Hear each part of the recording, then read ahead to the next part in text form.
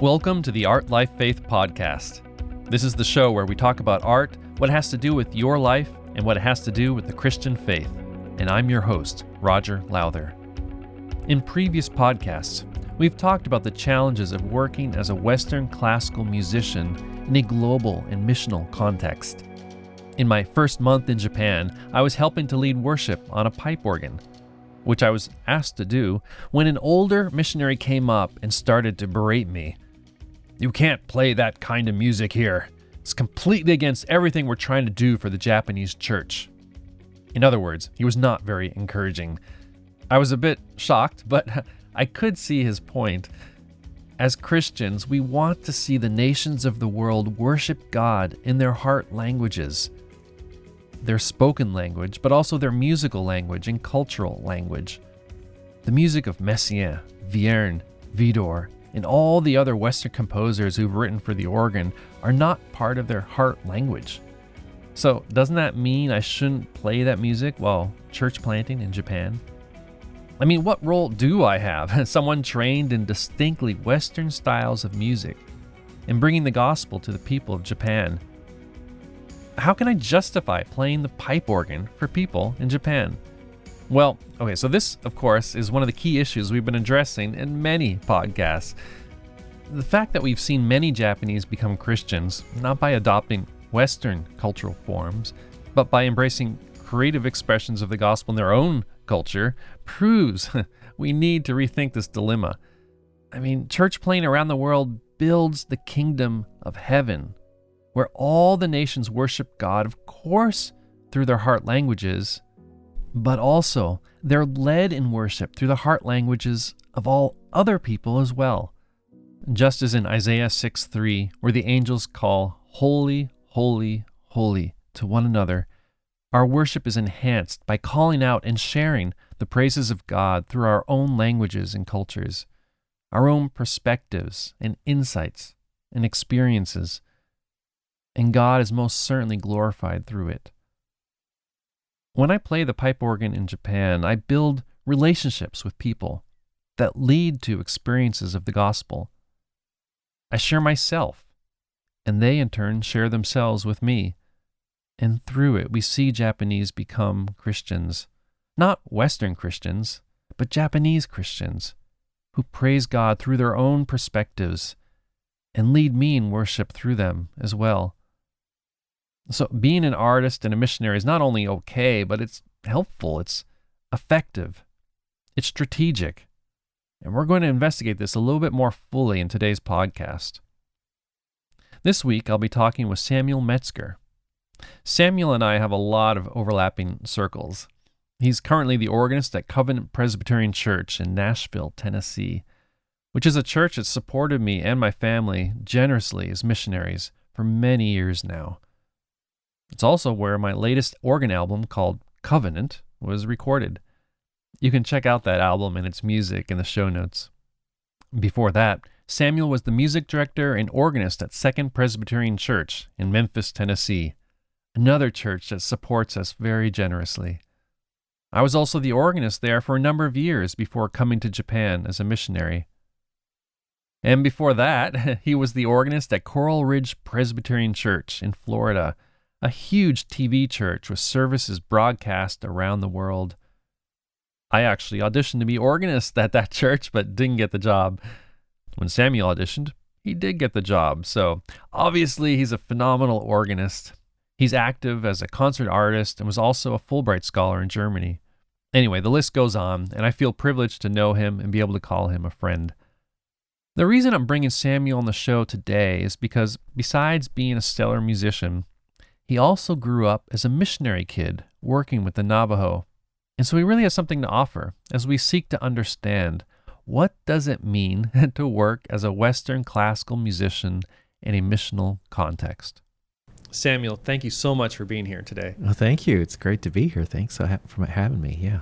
So you are a musician, Yes. and you've been a musician your whole life. and you're a missionary kid. And we've had a number of conversations in the past in this podcast about how the two connect, missions and arts. And so I'd like to talk with you a little bit about that and hear some of your history.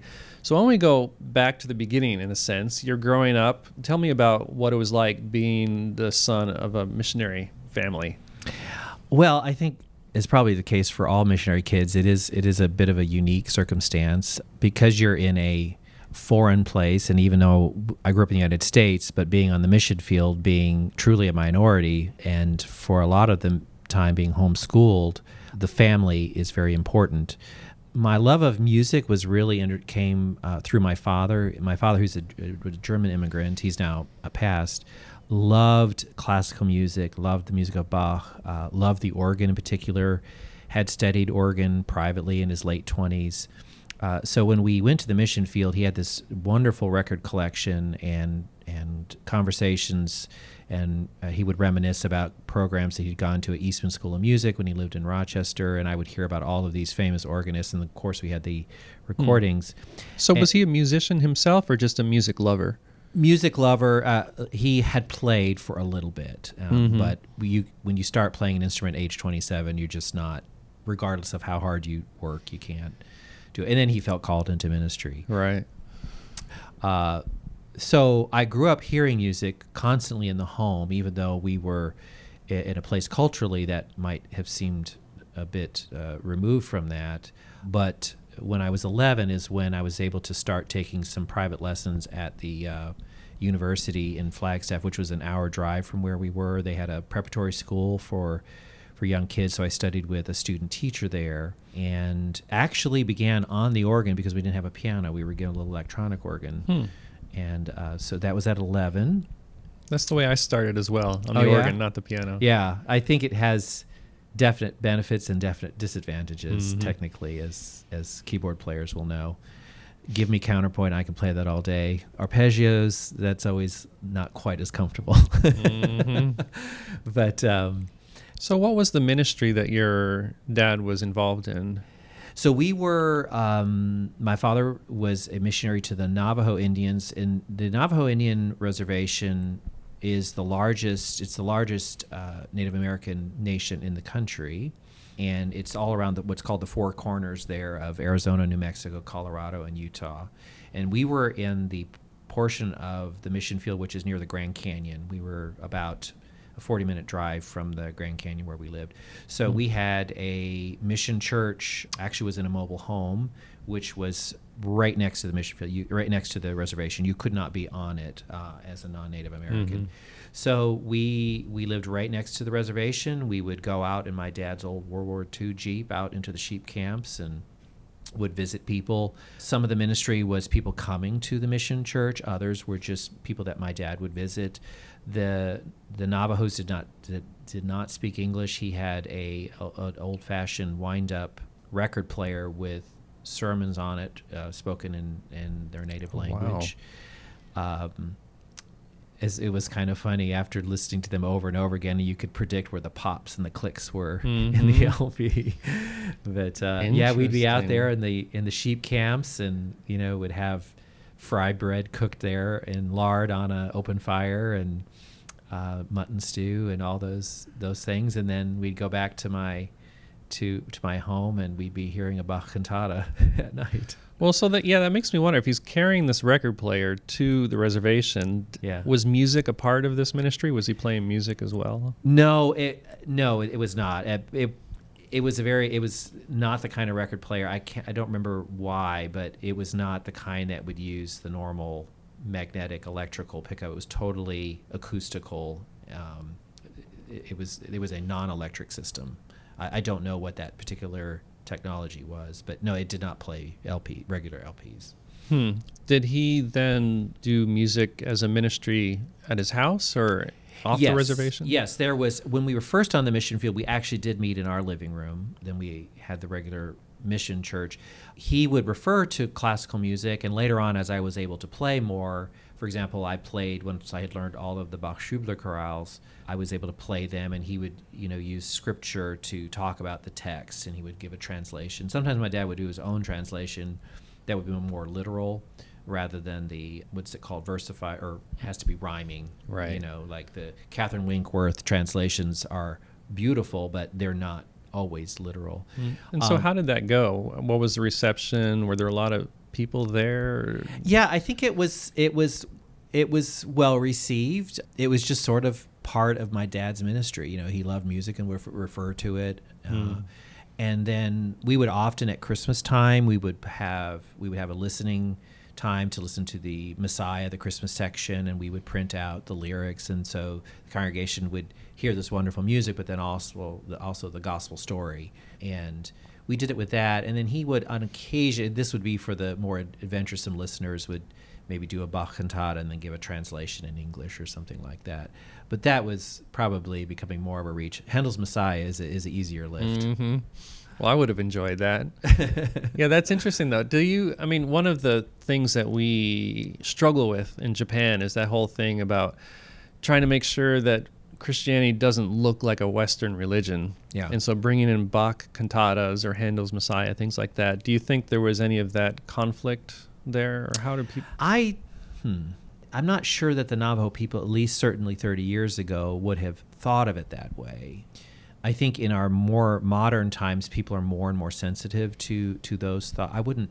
Now, maybe we were just oblivious to it, but I guess in a way, even for the few white people who came to my dad's church, that was practically just as foreign to them as well. Mm-hmm. Right. So right. That's the true. whole thing was a novelty. It was a novelty that people thought was kind of interesting and neat.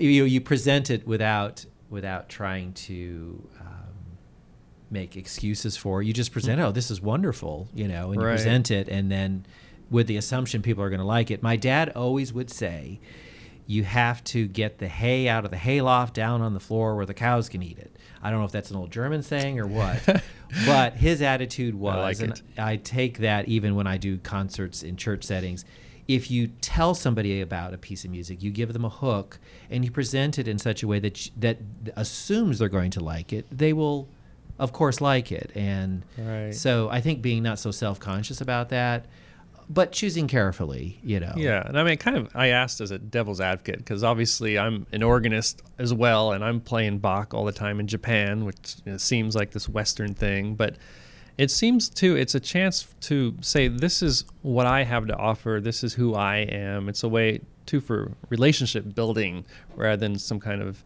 Western domination of culture thing. It's just like a sharing time. Yeah, and I think that it's being less self-conscious about it. But whatever we present, and particularly those of us as performers, if we do it with passion and excitement, I think that ultimately music is just music, and you have to know your congregation. I do remember, I come back from Germany having studied all of this high art, and then I end up in a church in South Florida, which was a TV church, and really appreciated just the old hymns. So I kind of got a little bit off of my pedestal and realized, I could play my Bach and my Vierne and all that, but then if I worked in a nice arrangement of a hymn setting or something that people related to, that bought a lot of buy-in. And in the end, after being there for several years, my solo concerts would get a huge audience, and it wasn't because they were organ lovers. It's just they kind of knew that whatever I presented they would like. And so I think it's presenting things with passion, and I think that's the key. That's cool. So what about in case of Navajo music? I know they do have a rich heritage which has really been commercialized when I've been out in West and seen the dances and various things going on. Were you ever able to sing together in Navajo various songs or hymns that were Christian? Yeah, there were some songs particularly well, first of all, most of the Navajos, by the time that were young, like young parents and children, a lot of them were already starting to lose their native language. They had become very westernized, as in language-wise. But there were some songs that we would sing in our Good News Club with the kids, that there were some verses in Navajo that we my dad and us as family learned kind of by rote. So we did have a little bit of that, but they would be Christian songs, but Christian songs that had originally been in English and then had been translated. Mm-hmm. So there was a little bit of a tradition of that. In the actual Navajo music itself, it's not completely tonal in the sense of what we would think. It was more some chanting and more just, and a lot of that had to do with the Navajo religion, and so some of that didn't naturally translate over into the mission, but doing a verse or two of a song in Navajo, that did happen. Yeah. And how did the Navajo react to that? Did they respond well to it? Yeah, absolutely. And we did a lot of things, like, for example, instead of just putting a cross on the wall, we had a Navajo rug made that had a cross, and the offering plate was a Navajo basket. And so we did things to try to incorporate the culture into the services. I think because my father, being an immigrant, understood what it was like to not be a part of the majority culture, he was sensitive to that, and in a sense, because he came to this country when he was 16 after World War II, and throughout his whole life never felt truly American. So he was sensitive to other cultures not feeling that way. So I think he related well to that. So he did what he could, I think, to create those bridges. So let me jump ahead to modern time and this spread of COVID, and this has been hard for a lot of people. I'd love to hear your thoughts about how music had a role to play in healing during this time. Absolutely. Well, for all of us, people in general, but certainly those of us in the arts and those of us who serve in church, it's been, even for us creative people, has taxed us, coming up with different ways. We, unfortunately, at the very beginning of the COVID season, we had a pastor catch COVID and die, and so that kind of probably launched us a little bit more quickly into, the various measures, and we actually went into having to do everything virtual for a couple of weeks while we were waiting to see if any of us had COVID, because we'd been in the same room with this pastor. We even recorded things separately in our homes. So I would say it took a lot of flexibility, but the congregation was so appreciative to have some normalcy, and we're blessed, of course, to have had an AV team that could help us make the quality of the audio as good as possible, and cameras and all of those things. So we were blessed to have that. But the congregation has really appreciated all that we've done, have been so appreciative, and really have reached out. For me as an organist, where I sit normally on Sunday morning, I'm kind of up there doing my thing up there very privately with my back to everybody. But it was interesting that during COVID, because of them needing to put something on the screen, they had a camera pointed kind of down at the organ. And so for the first time, a lot of people saw what an organist does, and that was interesting. So in a kind of a curious way, it raised the people's appreciation of the organ, which I thought was curious and That's interesting. Cool. Yeah. I remember during COVID, I sometimes watch NBC News from Japan, because it's one of the few that I'm able to kind of watch what's happening with American news. And Second Pres, your choir was on the news. Yes, that was really a wonderful thing that came out of a tragic situation. This pastor who died really loved music, was so supportive of the music, loved Handel. So he passed away of COVID, and the choir, led by our choir director, Calvin Ellis, decided to go to his widow's house and sing a hymn a cappella. And it was a moment when, this group of choir members, many who've sung, some sung in the choir for 30 years or longer, their group of music lovers, lay musicians, some have music degrees, but maybe didn't end up going into music as a full-time career. They took their love of music and then used it to serve the higher purpose of ministering to this widow. And it was posted, I believe, on Instagram or Twitter, and then somehow picked up by NBC News. So that was a really sweet thing that came out of a very sad situation. Yeah, I'm sure it's healing for the choir too, to just have a way to do something that brought light in a dark situation. Yeah, absolutely. As we know, arts and music and all of these things that we have are what sustain people through difficult times. You can look throughout history.